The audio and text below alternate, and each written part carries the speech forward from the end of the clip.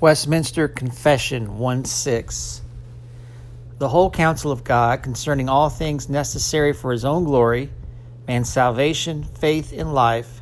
is either expressly set down in Scripture, or by good and necessary consequence may be deduced from Scripture, unto which nothing at any time is to be added, whether by new revelations of the Spirit or traditions of men. Nevertheless, we acknowledge the inward illumination of the Spirit of God to be necessary for the saving understanding of such things as are revealed in the Word, and that there are some circumstances concerning the worship of God and government of the Church common to human actions and societies, which are to be ordered by the light of nature and Christian prudence, according to the general rules of the Word, which are always to be observed. This concludes the reading of Westminster Confession of Faith 1:6, brought to you by thereignofchrist.com.